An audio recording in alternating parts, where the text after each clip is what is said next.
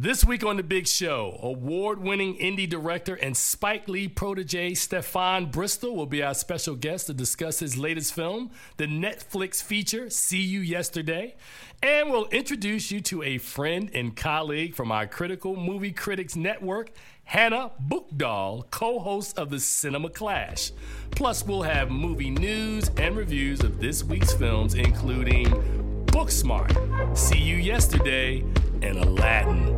All on the latest episode of Keeping It Real with FilmGordon. Let's go.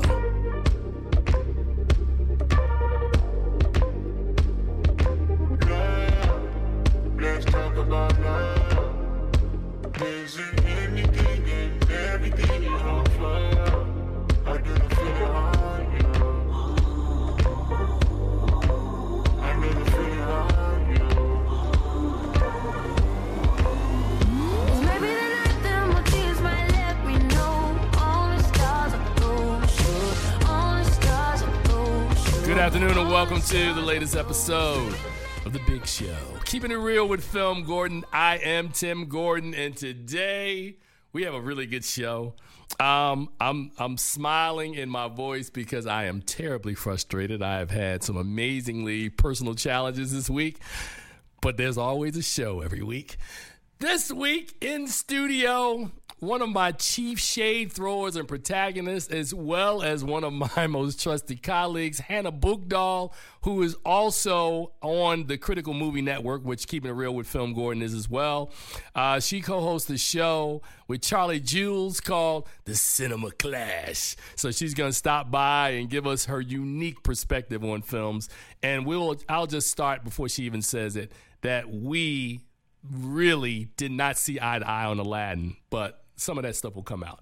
Also coming up later on in the show, we have Stefon Bristol, whose short film a couple of years ago was the basis for the new Netflix film, which is now a feature, See You Yesterday. Wilson Morales sat down with him, and we're going to listen to that conversation a little later on. We'll also review, as we said earlier, See You Yesterday, Aladdin, and Booksmart, all coming up later on in the show. Wilson Morales will be with us momentarily, but before we get there, I just wanted to start the show today by saying that, Game of Thrones finale was last week. There was a lot of build-up. Let's just say that the host of this show was not impressed with the ending of Game of Thrones. I was not impressed. And for too many reasons to go into right now, was not a fan of the finale. I would not go as far as some fans that are saying that we should reshoot the entire season all over because I think that's dumb. But I think sometimes people get finales right, and then oftentimes they don't. And they all can't be winners.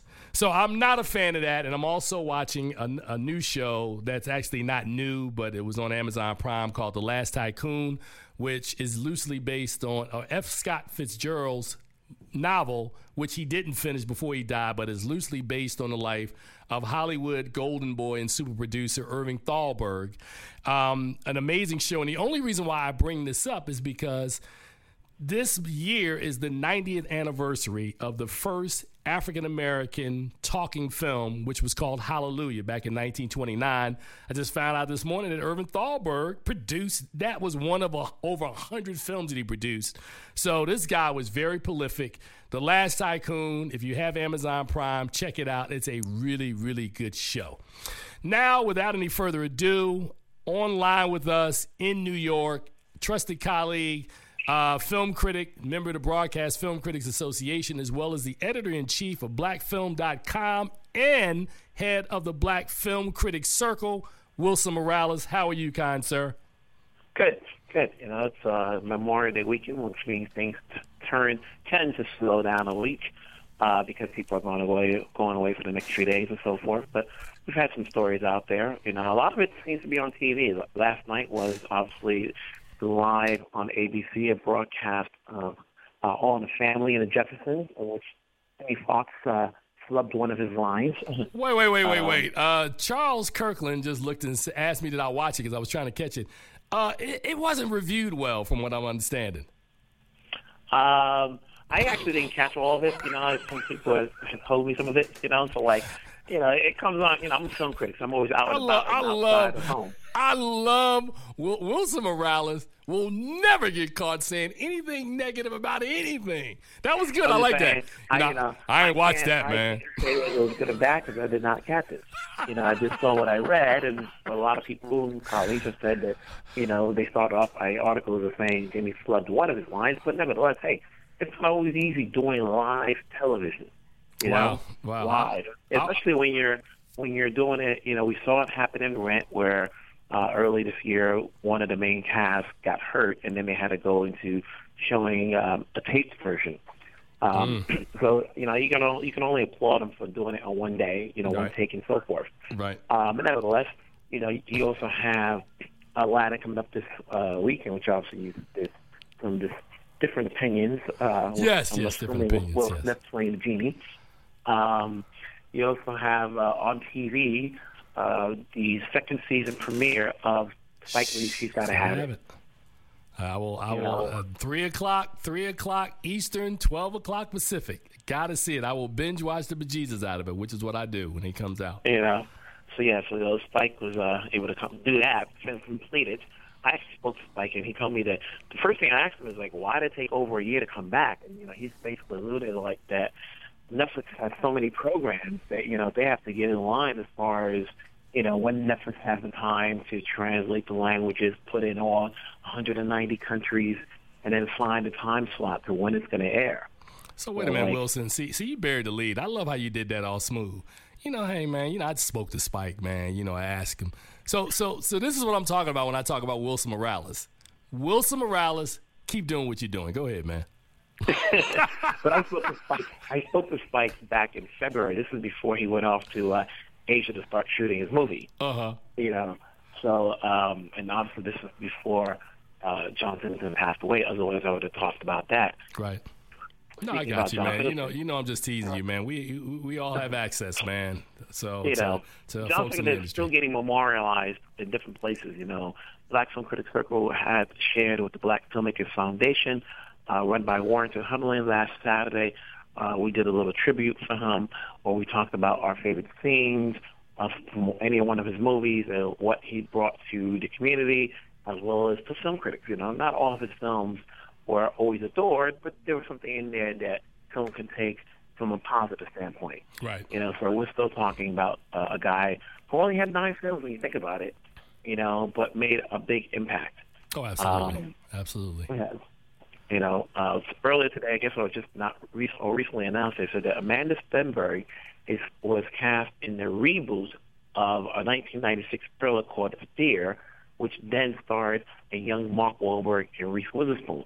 So once again, we're getting these reboots, remakes of films, whether they're cult classics or not, basically with black individuals.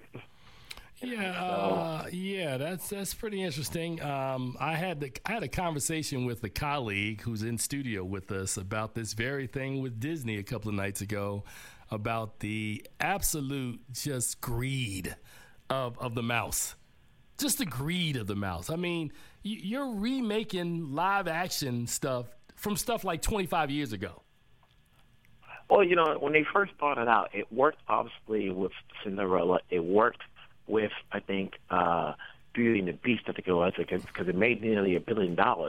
So it's sort of like, hey, so long as, and like you said, it's a cash cow. The whole reason that they're doing Disney Plus is because they have so many characters in their pile, that you can just take any one of those characters and make a series out of it, and it already has a fan base. They're not coming up with anything new, at least not so much, when you're doing stories on half the characters from the Avengers. So you already got a fan base there, as opposed to Netflix have to, they're creating these series and they have to fight to get that audience. This is going to say, oh, here's a series starring Falcon and Winter Soldier. Bam, you got me right there. Well, I think what I'm waiting for is that, like, by 2025, there's going to be a live-action Frozen, a live-action Toy Story. We'll have Spike Lee doing the the repeat or the sequel to Beauty and the Beast 2. If you have Guy Ritchie doing Aladdin. They're basically, think about it. Now that they have Fox, it's like, the sky's the limit. And everybody's got to play catch-up, That's why, everybody's playing catch up when Disney now owns Fox. So, it's only Universal and Paramount left in the game to compete. Yeah, I just think that at the end of the day, that the minis are the ones that are losing out, because Disney and the other majors now, it becomes such about tentpole programming and franchises that there's not room for smaller, like we're talking about films like Booksmart. There's not room for a lot of smaller films these days, and I think that's to the detriment of audiences. And I think that's something that we really need to keep an eye on as people who review in this business, that we see it firsthand, that the small indie movie is really not getting a chance to breathe. Thank God for a Netflix, thank God for an Amazon or Hulu and some of these other streaming platforms that these films can play on, because they're not playing in theaters anymore. Well, but that's also a tough choice, because at the end of the day, Netflix works in some areas, and sometimes it doesn't work, because you can play it on Netflix, but then what kind of shelf life does it have? Because of the fact that they're putting on so many programs on, whether it be a film or a series. You had a movie just recently called Someone Great with DeWanda Wise. Right. It came on, and it's nearly 3 weeks later, and no one's talking about it. Whereas if it was still in the theaters, you can have that Monday morning conversation whether or not it's still doing well or not in the theaters, and you could still watch it. And you could still talk about it. But you figure last week we had See You Yesterday. This week, everybody's going to be talking about She's Gotta Have It Too. They're going to try to binge watch it. Next week you have When They See Us. And those are just 3 properties that I'm talking about regarding Netflix. We're not talking about what else is playing on Hulu or Amazon or anything else. So like where it's in the movies, usually a movie would last in the theaters 1 month. So you got at least a 3-week period to promote a movie, and people could say, okay, I'm interested in seeing it now. Whereas anything that's playing on the streaming platform, initially your mindset will say, I'll get to it at some point, as if you're not curious to see it right away. All right, Wilson, before you get out of here, man, and I'm online with Wilson Morales, editor-in-chief of blackfilm.com. Let's go to south of France for a second and talk about the film that has lit Cannes up and now has become the front runner, dare I say, in May, the Oscar race. Once Upon a Time in Hollywood from Quentin Tarantino. What are you hearing? Because I see what I'm reading. I haven't read all of it yet, but here's my take on Cannes. Last year you had Black Klansman there, and lately in Cannes, the last 3-4 years, you've only had talk on like 3 to 4 films that have had an impact, from a marketing standpoint. So, you get a movie like Black Klansman, that Spike Lee is going to be very colorful in whatever he has to say. So that's already a sell. And so when you have Tarantino, coming back 25 years after Pulp Fiction with 2 of the biggest stars in Brad Pitt and Leonardo DiCaprio, everybody's ready to write something great. All you have to do is, play par, using girls' terminology. Like, you're going to get the right. Just don't mess up, Everybody's talked about this for the longest time. Is it a front runner? That, Rocket Man, Tarantino always seems to be in a race. So the question is, does it hold up between now and December? Or will it be amongst the top 5? And then there aren't that many people that see it. You got European critics are totally different from domestic critics. So they'll praise it, and by the time it hits the States, we may think the same thing, or we may think differently. Ladies and gentlemen, that's Wilson Morales right there. Wilson, tell people where they can follow you and read your content, man. You can find it over at blackfilm.com, Facebook, Twitter, and Instagram. All right, you got muffled on me. Do that one more time. You can find it on Instagram, Twitter, and on Facebook. All right. Wilson, it's always a pleasure. You enjoy your binge watching of She's Gotta Have It. Something tells me you've already seen it and you just haven't said anything yet, but it's cool. I have. I know. I'm going to the premiere tonight. I know. I hate you. All right, man. Until next week, bruh. You enjoy your holiday, man. We'll talk later. All right. Take care, man. All right, of course, that's Wilson Morales from blackfilm.com, who joins us at the top of every show. We're going to take a break right now and come back with the musings of Hannah Buchdahl from the Cinema Clash. You guys are listening to The Big Show. Keeping it real with Film Gordon here at 96.3 HD4, and that's dcradio.gov if you're listening at home. We'll be right back. Every day, gotta rise from the bottom to the top. Anyway, gotta choose, make a move, hustle never stops. All night, gotta stay up. Hey, okay, and I just can't get enough. Hey, okay, going out, I'll see you around. Welcome back to the show. Wow, doing these commercial breaks, man. It's a lot of fun up in here. Welcome back to the show. Charles Kirkland is online. Well, not online. He's in studio joining me in this segment. Charles, how are you? I'm great. I'm glad to be here again. And also in studio, this is one of people that I was really looking forward to bringing in here. Several months ago, we were getting ready for our vote for the Washington, D.C. Area Film Critics Association, a.k.a. WAFCA. I, Tim Gordon, happen to serve in the capacity as the current and founding president of the organization. And I was at a screening around the time during award season, and we were preparing for the vote. And I'll never forget, I walked into a local movie theater here at 2 in the afternoon for a screening, and it was a shady film critic that was sitting in the second or third row. I don't understand why our vote is happening so early. We need to extend our vote because there's one movie I didn't get a chance to see. My first response was word. This is such a great welcome, They Tim. send out screeners. We have all sorts of time that people such as yourself, well, not you, I'm saying that person, which just happened to be you. Why do I feel like I'm on the player haters ball? What is going on here? If I remember correctly, the movie was Spider-Man Into the Spider-Verse. And somebody, who shall not be named, Tim Gordon, said, "Oh, don't worry. You're going to get the screener for that before the vote." Who knew? Who knew that was not going to be the case?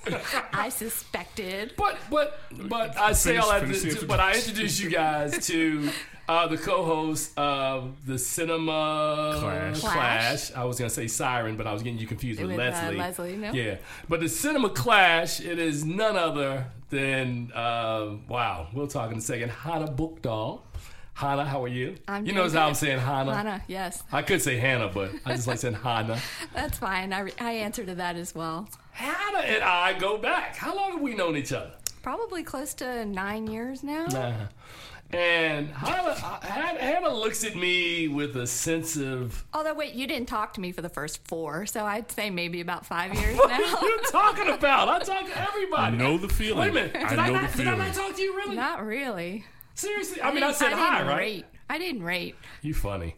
I'm typically the guy that talks to everybody. So I True. generally, as a rule, know every film critic because I walk up to people and go, "Who are you? You and sure who are you do. with?" I mean, that's kind of what and then when they push back, I go, "I'm asking because," and they go, "Oh, okay."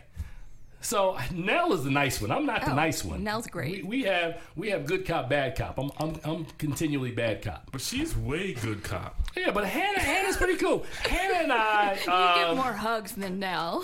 You funny. Hannah and I sat next to each other the other night at Booksmart. Yes, we did. Yeah. So Hannah and I guess we were the last unfortunate critics that didn't see it, so because nobody else was there. Charlie was there, my co-host. Yeah. Wait a minute. I was there. And Charles was there next to Charlie, I remember. Thank you. I was sitting next to Charlie. You noticed that Charles got there late, which meant that he got put in the timeout seat, which was down at the end. we were all here. It was like, "Oh no, Charles, you down there, player." It's okay. I saw the movie. That's what I was there for. Okay. And I got to speak to Hannah both before and after the movie. That's right. So- Tim's there to socialize. Charles was there to actually watch the movie. it's all political people. It's like when you are in a leadership position, it is not my job to sit in an ivory tower and not communicate with people. So if you'll see generally, and people ask me all the time, it's like, I'm going around, I have to check in with everybody, make sure you check the temperature, if people have things they need to say to you, like Hannah. How come we not, why is our vote so early? Well, Hannah, Charles, it's really going to be early this year. Yeah, I'm feeling a little beaten up here. So we just welcomed. We just welcomed. I need 64, the Terminator. No, we just welcomed 7 new members into WAFCA. We now have 64 critics. Yeah. In this market, which I'm terribly conflicted about, that I don't think that there's 64 people who should be. I'm just being real. I mean, Nell and I butt heads on this all the time. I personally think that the group should be half the size, because I don't think everybody. And I think also, and it's my fault, because when I wrote the original bylaws, that I think if I would have known then, and then was back in 2003, what I know today, the number wouldn't be 50. The number would probably be 100. Because I think, as a rule, most working critics can do 100. You can do, how many movies are you reviewing a year? Honestly, and actually it's not fair for you, because what you're doing on the Critics Movie Network would count. So if you guys are doing 3 movies a week, that counts. Oh, yeah. Me and you are in the same boat. And I have a day job, that I'm not a professional movie critic all the time. Yeah, but it's a catch-22. But I'm seeing well over 100 movies. Well, I think you're seeing well over 200 movies. To be perfectly could very honest. well be, because we do on the Cinema Clash. We try to do a really healthy mix of the mainstream movies, right, and giving some props to those smaller indies and foreign films that might not otherwise get any real buzz. So on average, how many films a week are you and Charles reviewing on your show? For a long time, we were doing 5 to 7, but we've cut that down. Yeah, we've cut that down a bit just because it got a little overwhelming, and with summer movie season and with summer travel, it's harder. But I'd say that now we're averaging 3 to 4 a week. So when you say you're reviewing, is this a collaborative? Both of you are reviewing, or is it he does one and you do one? For a long time, it was. We both saw almost everything that we talked about, because we're sort of a he said, she said dynamic. Right. Yeah, and so we find that if we don't both have something to say about a movie, you get a lot of dead air time. But I would say now we're trying to see at least 2 a week that we both have seen, and then occasionally one or the other of us will talk about something that we didn't both necessarily see, but we'll weigh in a little bit on whether we think we might want to see it now. Right. Based on the other one's opinion. So you've just justified my original point, because if you let's say hypothetically you guys took 2 weeks off a year and you were doing 50 weeks a year and you were averaging 2 movies a week, which 2 movies is low, because most times, like today, I'm reviewing 3 on this show. I've had weeks here where we've had like 4 or 5. Right. Or there's some, like, or what I've decided I've started doing, because we've got to fit it into one segment. So as a rule, I think, Charles, what is it, like 4? I might do 4 in a segment, maybe. Yeah. Or if there's a week where there are like more than 4 or 5 really good movies, I might stretch it and do 2 segments of reviews. But you easily, if you're doing this job, will easily review over 100 movies a year. Easily. That's why I think 50 is, as a number, to me, is just too low. I don't know. I think 50 is fair to start out, and maybe you start weeding through over the course of time and see what people really do deliver on. Because it's a catch-22 for me, because I remember when I started and needed to get on the quote-unquote list, right. It was difficult. It was like you needed to be a member of WAFCA in order to get on the list, but you couldn't get on the list if you didn't see at least 50 movies a year. Right. And so the associate membership was sort of that way of going, okay, we'll let you in that way. Well, and Brandon, it was luckily your old membership chair, Brandon, who really helped kind of get me in. Brandon Phibbs got me in the back door, and then once I was able to see, generally I'm a very likable person, but it was one of those which came first. I needed to be able to have access to more movies in order to see more movies, to do more reviews before these movies came out, and then that sort of snowballed and allowed me to see a lot more. And then you get on these lists where you suddenly get the access to the smaller movies and the special screenings. And so I think it's more a matter of really keeping tabs out of that 65 or whatever the number might be, enforcing how many they're really doing and saying, you know what, if you're not doing X number for real, then I think the associate membership status is sort of the way to go, right? Because then you can just say, nope, you're not being elevated. Well, I think in hindsight, and again, I'm live in studio with Hannah Buchdahl, who is not just a member of WAFCA, but, trusted colleague. And it's funny because I tell people all the time that all of us who do what we do, and so much time we spend, like right now, we're not really spending a lot of time, but like as the year picks up, right? When we get closer to award season and movies start coming in, and you're in the theater 3-4 times a week, it's almost like a small little fraternity of people. For me, I think where a lot of why I'm conflicted about this is that we were there at the beginning, right? So at the beginning, when we first did this, it was a very different landscape for how you became a film critic. So there were no blogs. We didn't have, and I hate to say this because it makes me sound like I'm so dated, but there was we didn't have bloggers and websites and all of this stuff. It was just you wrote for an outlet. So when I first started because I was at, I think, Radio 1. Joe Barber was at where Jason Fraley is, WTOP. Mm-hmm. You had Arch at NBC, and you had people at the Post. So, these were the folks who were like doing this stuff. Jane and Rita Kempley and all these old school folks, right? And even the publicists back in the day, I always tell this story for you guys who weren't there. The publicists now are much nicer. And I'm saying that like half sarcastically and half like you would have had to have been in the room for some of the reps that were at Abramson, Ehrlich, and Means and Ernie Johnston before it became Allied, that publicists were like cutthroat. Like you were either here or you were not on their level at all. I'm not even talking to you until you get up here. And it was interesting at the beginning navigating my way through all of that stuff and having watched the evolution of what became Allied and the evolution of what became PR Collaborative and how movies are distributed to critics. When I first started, you get a letter in the mail and it would be on colored paper. So you might see Spider-Man and it'll be on a green sheet of paper. And they did that to avoid people coming in with like, I got a letter and it was on white paper. And they're like, no, the letter this week is green. And they would always constantly be changing the paper. So that was a big deal back in the day. When we used to screen at theaters like 4000 Wisconsin Avenue before Georgetown was built, before Mazza Galleria was built. So all these old movie houses and the personalities back in the day, when Arch was king. So, it was a lot of stuff before the emergence of Kevin McCarthy. So having watched it all, and I'm constantly always dialoguing with Nell about how best to improve kind of our membership, and maybe honestly what you talked about earlier with associates, maybe we should go back to associates and look at people who can do 50 and put them on an associates list and maybe explore going to a higher number. I like the higher number to try to maintain what I think is much more of the quality of it. You are doing the number, you're doing the work.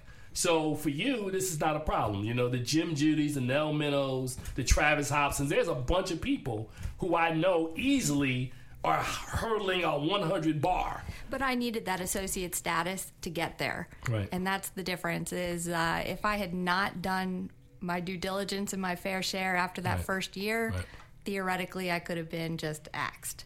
And so maybe that's what Nobody you do. Nobody was axing you. Nobody was axing. But it really, it was absolutely necessary for me to build that initial base of contacts and getting into the theaters and seeing the marketing people and building those relationships. But you can't go from 0 to 60. You can't just walk in the door and get in and do 100. You absolutely need an opportunity to build your relationships and get a sense of the kind of movies that you're going to like. And, we've discovered you can't see everything. You just simply can't. You could. You can try. Look, the first year when they gave me status, impossible. I tried to see everything. I think I saw like close to 300 movies, and I was tired. Not only that, but I think you start getting jaded and you start not appreciating what other people might see in a movie. And I'll come out of some movie where I'm just tired or I've seen something just like it 2 days before, and so I don't give it a raving review, but then some friends of mine see it and talk about how wonderful it is and that they loved it, and you realize they didn't see that other one that you saw 2 days before, so they don't have that same basis of comparison. It's why people go to Rotten Tomatoes now to sort of see what the aggregate review is. Yeah. But I'm a firm believer that you need a lot of different voices. And, yeah, my stuff might not be as sophisticated or deep, but it's going to let people know, here's something I think you're going to enjoy and why, and here's something I didn't like and why. And sometimes I think it's just that simple. So you liked Aladdin, huh? I liked Aladdin. Despite my objections. I hear your objections, and I hear other people's objections, but I thought it did pretty darn good. I'm a huge fan of the 1992 original. I don't think any genie can be as good as Robin Williams. Absolutely. But I think when you take it all into account, I love that Oscar bait song Speechless that they have Jasmine sing that's original. I think that's fun. I think that was a bring down the house power number. I cannot wait. Ballad. I cannot wait. Charles does not agree with me. I can see from the look on his face, but I liked it. I saw somebody put a banner in the studio, which I think we're going to investigate. That we put up a Keeping It Real banner, and we need to start recording this show. Doing some audio, because I would love people in the room to be like, wait, what? They can find it. Go to YouTube and look up Speechless. So we need to. Yeah, it's a power ballad, but it's in that vein of the old movie musical power number, and like a Greatest Showman. And so I think this is going to be that kind of movie that appeals to people who like Beauty and the Beast, Cinderella live action, The Greatest Showman. To me, it's a movie musical genre fans movie. Okay, Hannah, where can people listen to the Cinema Clash? Give them information. They can listen to the Cinema Clash multiple ways. They can download it on iTunes, subscribe on iTunes, on your network on Blog Talk Radio, and also on RadioSt.Pete.com out of St. Petersburg, Florida. It's internet-based, but Radio St. Pete in Florida. And then you can also find me on chickflix.net, so ChickFlix.net. Hannah Buchdahl, it is always a pleasure. Thanks, Tim. Please come back. Don't go anywhere because we got more show. Oh, great. We're coming back on the other side. We're going to talk to filmmaker Stefon Bristol. His film, See You Yesterday, so you don't want to miss that. You guys are listening to Keeping It Real with FilmGordon, and of course, we'll be right back. Hey, I am your lovely Misty Stone, and you are listening to The Big Show. Keeping It Real with FilmGordon, baby. Knocked up 9 months ago, and what she finna have, she don't know. She want neo-soul, cause hip-hop is old. She don't want no rock and roll. She want platinum or ice and gold. She want a whole lot of sun to fold. If you were obstacles, you just drive your cold. Cause one monkey don't stop the show. Little Mary's bad. In these streets, she done ran ever since when the heat began. I told a girl, look here, calm down, I'ma hold your hand to enable you to peep the plan. Cause you was quick to learn. And we can make money to burn if you allow. Welcome back to the show. And coming up in our next segment is going to be time for reviews. But right now, our next guest is an award-winning filmmaker who claims that he is in the pursuit of becoming a master of the art of storytelling. Yeah, that's some big shoes to fill there, bruh. He is a protege of Spike Lee, begged Spike Lee for an opportunity to intern for him. He made a short film a couple of years ago, which has now been turned into a feature. The feature is called See You Yesterday, which is currently running on Netflix. He is Stefon Bristol. He sat down with Wilson Morales, our show correspondent, to talk about his debut film, and here's their conversation. This is Wilson Morales talking to Stefon Bristol with his newest film, See You Yesterday. This movie evolved from a short film to a feature film. Was that always the game plan? Yes, that's definitely always the game plan. When I was in NYU Film School, I wanted to do a feature film for my thesis to graduate as a director. And I was trying to, it was March when I came up with the idea. I was trying to shoot it that summer. And, my professors were saying I was not ready to make a feature yet and advised me to do a short. And that's when I thought of the short and, fired producers and then brought on Frederica. And thank God for the short that's very successful. And then it became a launching pad for the feature. Where did the concept come from? I wanted to do sci-fi, and I was trying to make a story about a kid trying to save his best friend from his father through drunk driving. But it was during the summer of 2014, and Mike Brown and Eric Garner was being murdered. And those murders bled into my script. And a professor of mine read the script, and she advised me to either leave in a police brutality or take it out, because it was just a scene of police brutality in the script, and she wasn't. She wanted to make sure that I wasn't making light of police brutality. And knowing what happened with Sean Bell and Abdul Diallo, I knew this cycle was going to continue to happen. So I said, let me just stick with police brutality and move forward from there. Now, the short film did very well. It was ABC, everybody got it. When you're making it into a feature film and you have to expand it, what's the challenge of obviously expanding the characters and adding more to it? It's trial and error. At first, my co-writer, Frederica, she wasn't sure, because we said what we needed to say in the short. What more can we say in the feature? And I knew there was going to be a lot more to say, because not only about police brutality, but these kids are STEM students, and plus we in a Caribbean neighborhood in it, so there's going to be so much more to say. And we just got into it. We just write the first draft and get to the second and get to the third and we figure it out. What major changes did you do from the short to the features? For those who've seen the short, there obviously are some changes in there. Yeah. Why did you make those changes? One, because I needed to show kids really involved in STEM research, because we never seen that before on film. Really bright young black people. Every time you see black kids on screen, it's always a basketball, football player, or someone in sports, or they're in a gang member, they're doing drugs, or they're just wilding out. And I just need to see something different. So just the STEM alone was great, and that was challenging because the research to do that was challenging.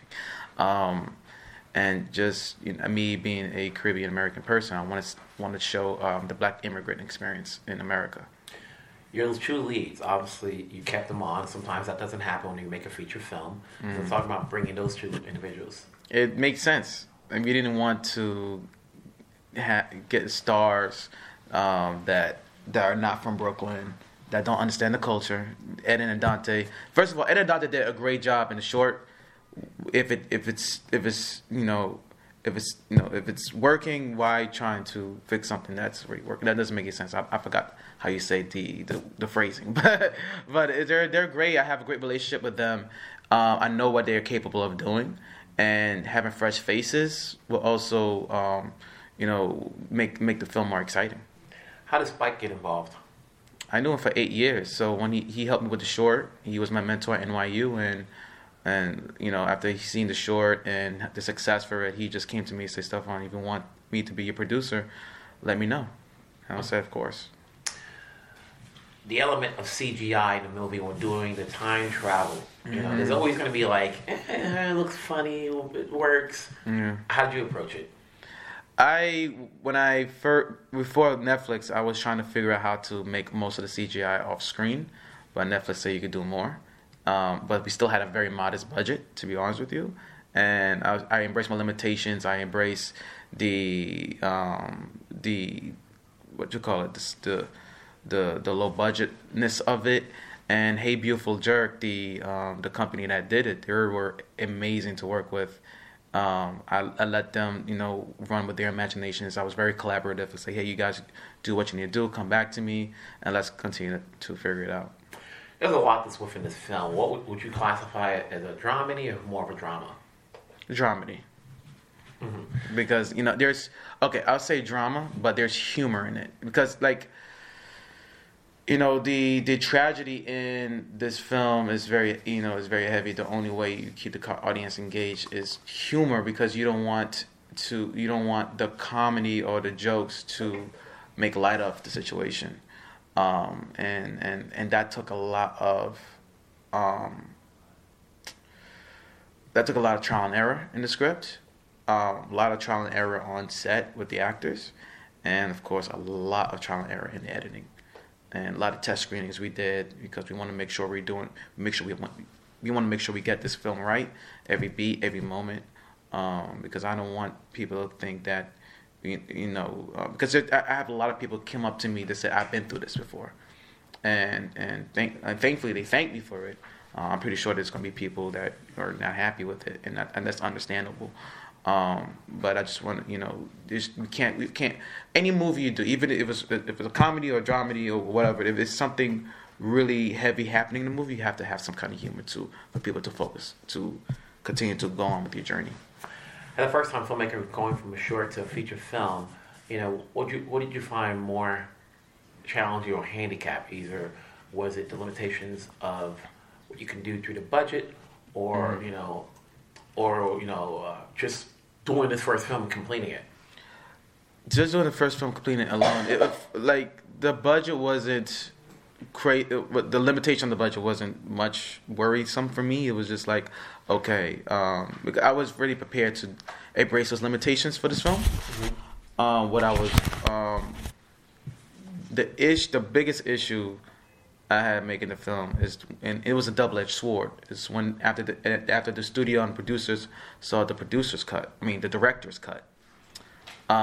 Everyone wanted to be a director. Everyone has something to say. Everybody wanted to throw their opinions on it, and there was a lot of fights and challenges and arguments. All love to my producers and Netflix. They were amazing collaborators. Without them, this movie wouldn't be it. But I had to manage people's expectations. You know what I'm saying? Because you have to remember the root of it. Like, we had a lot of fun making it, but we had to remember what we're trying to do, and that's more important. That trumps everything more than trying to, polish the movie. Movie's completed. It's going to be on Netflix. Does it lend itself to be a sequel, or what's the next step for you? I got stuff in the works. All right, and special thanks to both Wilson Morales and filmmaker Stefon Bristol. See You Yesterday is currently on Netflix. Trust me, there are about 10,000 movies on Netflix. Just type it in the search bar because it might not come up.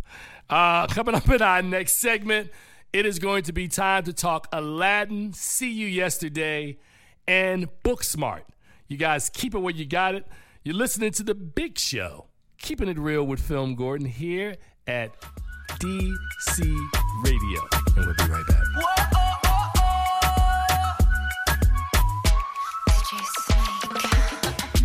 Careful when you come through my way. My body already know how to play. But work it, keep it tight every day. And I know you need a taste. Now, ooh, I'm falling in love. Give a little ooh, get it well done. Dancing on my ooh, make a girl wanna run. We keep moving till the sun come up. Porque I am the party. It's a fiesta. Blow out your candles and have a siesta. We can try, but don't know what can stop me. Welcome back to the show, and this week's reviews are brought to you by thefilmgordon.com. Experience film through the eyes of a true film addict, not Hannah. Check out all of our film content at thefilmgordon.com. There are 3 movies opening this week, one on the streaming giant Netflix, the other 2 in theaters. But before we begin, cue the music.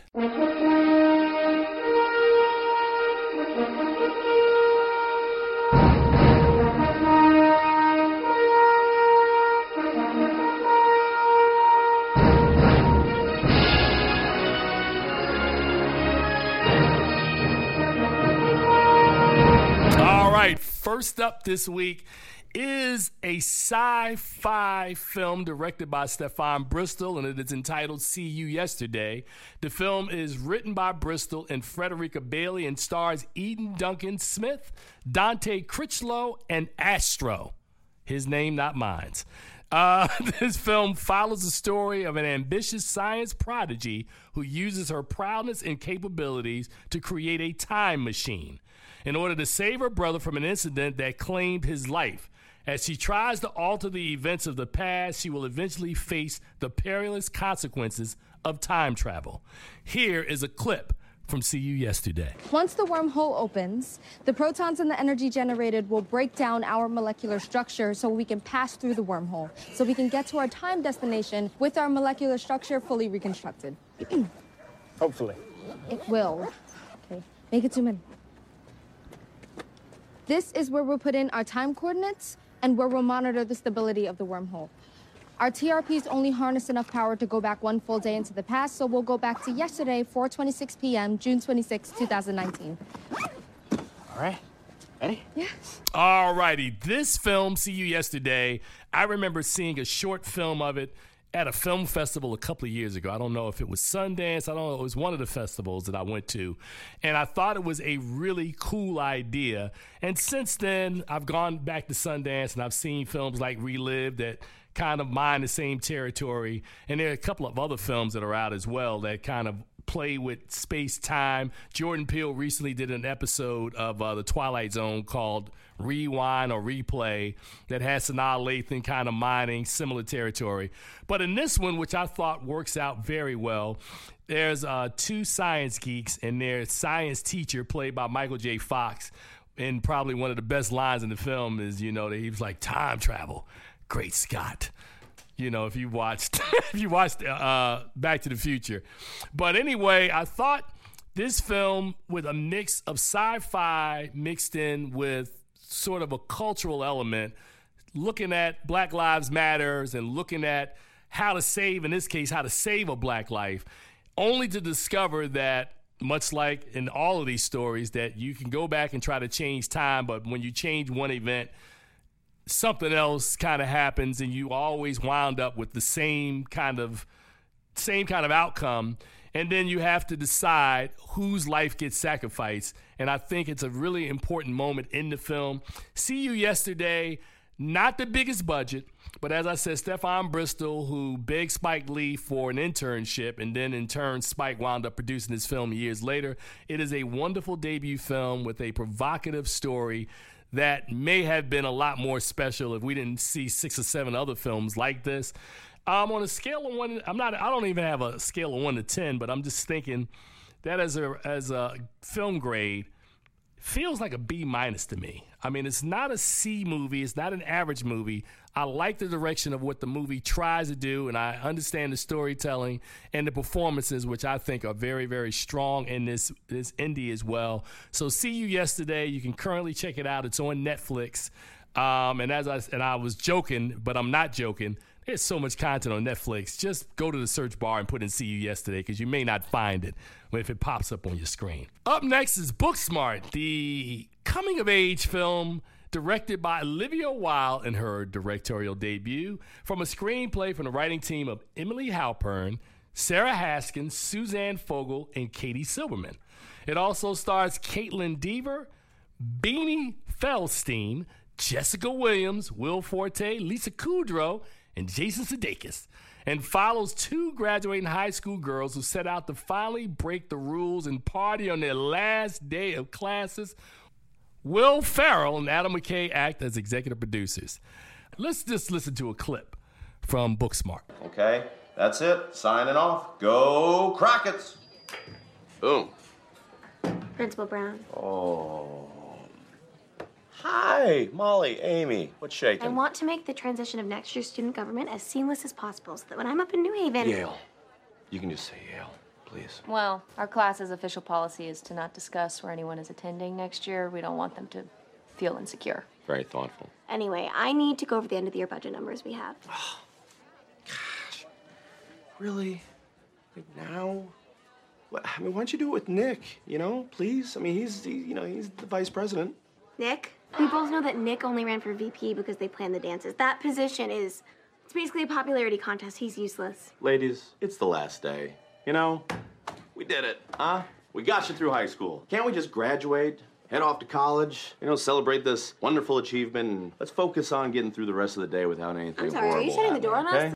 All right, 10 years ago, there was this little movie that came out. You might have heard of it, called Superbad.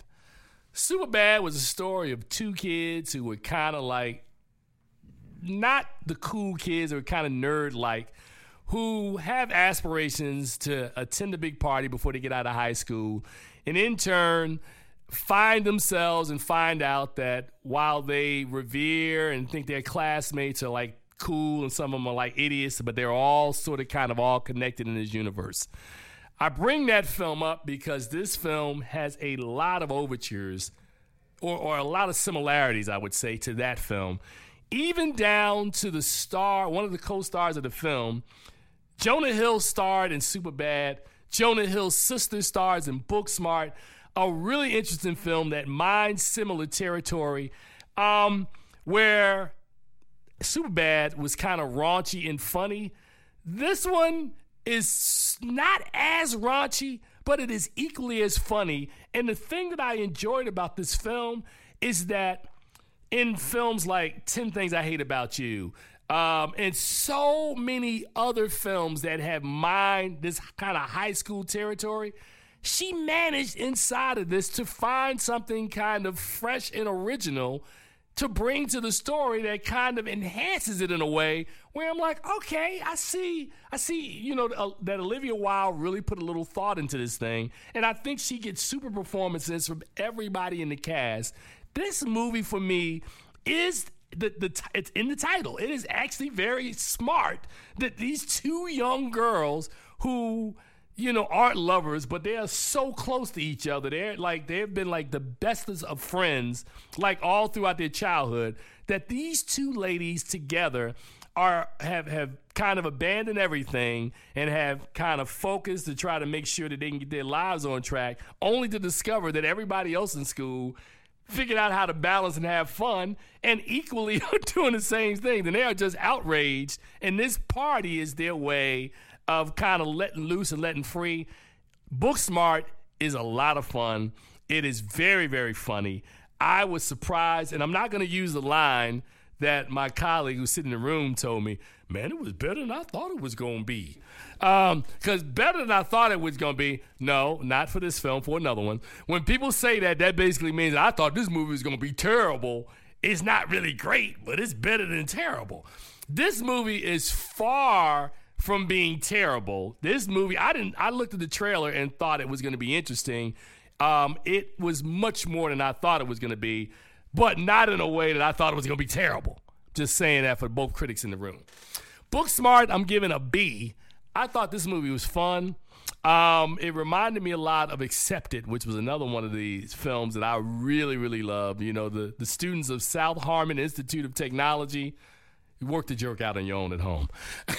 So that's what I thought about Booksmart, which brings us to our final film of the week, and the film I really want to talk about, which is Disney's live-action version of Aladdin. The original, which came out in 1992.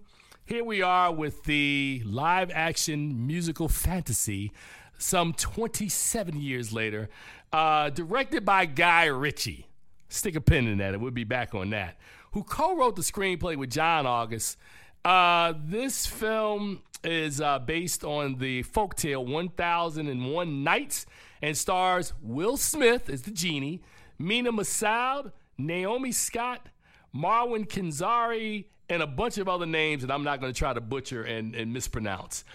Now, in this film, street urchin Aladdin finds a magic lamp and must use it to win over Princess Jasmine and defeat the evil Jafar. Here is a clip from Aladdin. Hey, can you make me a prince? There is a lot of gray area in Make Me a Prince. I could just make you a prince. Oh, no. Right, you'll be snuggled up with that dude for the rest of your life. Y'all see my palace? Be specific with your words. The deal is in the detail. Got it. Which I don't really understand, because if she already likes you, why change? I told you, she has to marry a prince. I just want to go home, man. Okay, I can do that. All right. I tell you guys this, who listen to this show every week. One of the most difficult things that I am asked to do as a film critic, and as a person who has to analyze a thing, is to try to analyze a thing in the middle. I can easily rail and go on about stuff I don't like, because I can, if I don't really like it, we can talk about it for days. If I love it, we can talk about it for days. Stuff in the middle, it's a struggle, people. And Aladdin, for me, falls in the middle. From the moment that I saw directed by Guy Ritchie, and I'm thinking, you talking about the same Guy Ritchie from Lock, Stock, and Two Smoking Barrels is doing a live-action Aladdin, huh? Word. Will Smith taking over the role of Robin Williams from the animated original, a role that Robin Williams defined, and in this film it feels like Will Smith is doing his best Robin Williams instead of his best Will Smith. The third thing for me about this movie that I really want to talk about is the musical stylings. You know, we changed some of the songs. You'll discover that there's some Bollywood mixed with some traditional Indian fare that sort of doesn't make any sense. But for the most part, everybody who's listening to my voice is probably old enough and has seen the original Aladdin, right? So there's not a lot there that's different. They tweaked a couple of things in it. They changed some of the songs. But for the most part, the story is a story. Would everybody in the room agree? Thank you. My issue with it is that I just think we get back to Guy Ritchie. I just think it's a very curious choice to take an action director and have him do Aladdin. And not to say that a director shouldn't be be versatile enough in order to do that. But would you imagine somebody, what's the guy's name who does the Hostel movies, that makes these dark films? I mean, you know what I'm talking about. So what's his name? Eli Roth. Can you imagine if I said, hey man, we got Eli Roth in Beauty and the Beast too? How would that go across? Would that put a perception in your mind like Eli Roth? What if I said Spike Lee's doing Frozen 2? How would that work out? Or even better than that, if I said, check out that Tyler Perry Bambi. I know everybody in the room. Everybody in the room is giving me looks. So you see where I'm going with this. So the fact that the man who was married to Madonna and made that horrible movie, what was it, Shipwrecked or something like that? Overboard, I'll forget what it was, a couple of years ago, is doing Aladdin, to me, just, so that didn't work. Will Smith, I talked about him doing Robin Williams. Will Smith reminds me a lot of Samuel L. Jackson, right? We tolerate and love Samuel L. Jackson because he's Samuel L. Jackson in every movie, right? So whether it's Formula 54, whether it's them snakes on that plane, whether he's Jules, his Sam Jackson, a variation of Sam Jackson. Will Smith in Wild Wild West, in this movie. I'm trying to think there's another movie where Will was just being too much Will. I think that it needed a big personality in order to play the genie because that's what Robin Williams kind of established in the first one. I can't really think of too many other actors that I think, because I would play it in my mind like who else could have done it. Will seems to be a natural choice. Maybe I have to watch it 2 or 3 more times and maybe it'll make more sense in repeat viewings. The fact that the whole kind of Indian Arab thing, at least I think that Disney got that part right, because the Disney of old would have just butchered that and messed it up and cast a bunch of people that looked Indian or looked Arab and made it work. For some reason, like I said, I think it's entertaining. I think that if you pay for it, that I think young kids will probably enjoy the movie. For me, it feels like the 3 elements that you heard me talk about, the director, the star, and kind of elements of the story, just don't cohesively come together for me. I would give Aladdin a C-. I thought it, again, I'm not taking away from its ability to be enjoyable. I'm just saying that it doesn't work for me. Now, I'm Tim Gordon, right? So you're going to take your family to see Aladdin anyway. I'm just telling you, because I'm sure that somebody like, yeah, Tim, you right. Don't be listening to Hannah. Hannah don't know what she's talking about. So I gave this movie a C-. I just think, and I'm also kind of getting to the point where I'm jaded, that I don't really think that we got to keep making live action versions of like animated classics. I just, The Lion King, I am really anxious to see how the live action Lion King is going to play, because the original is so kind of firmly in our brains. So, but enough of that, and I can reel on. We're running out of time right now. Our super producer, Shane, whatever his last name is. Yeah, I did that on purpose. Shane Lewis is telling us that we're out of time. As I said, for Shane and our associate producer, Charles Kirkland. Also, special thanks to the Shade Thrower Supreme, Hannah Buchdahl, who's in studio. As I tell you guys in closing every week, please see something good at the movies this week. Aladdin might be good. Aladdin might not be good. You be the judge. Until next week, I'm Tim Gordon. Enjoy your holiday weekend, and we'll see you guys on the other side. Peace. I never feel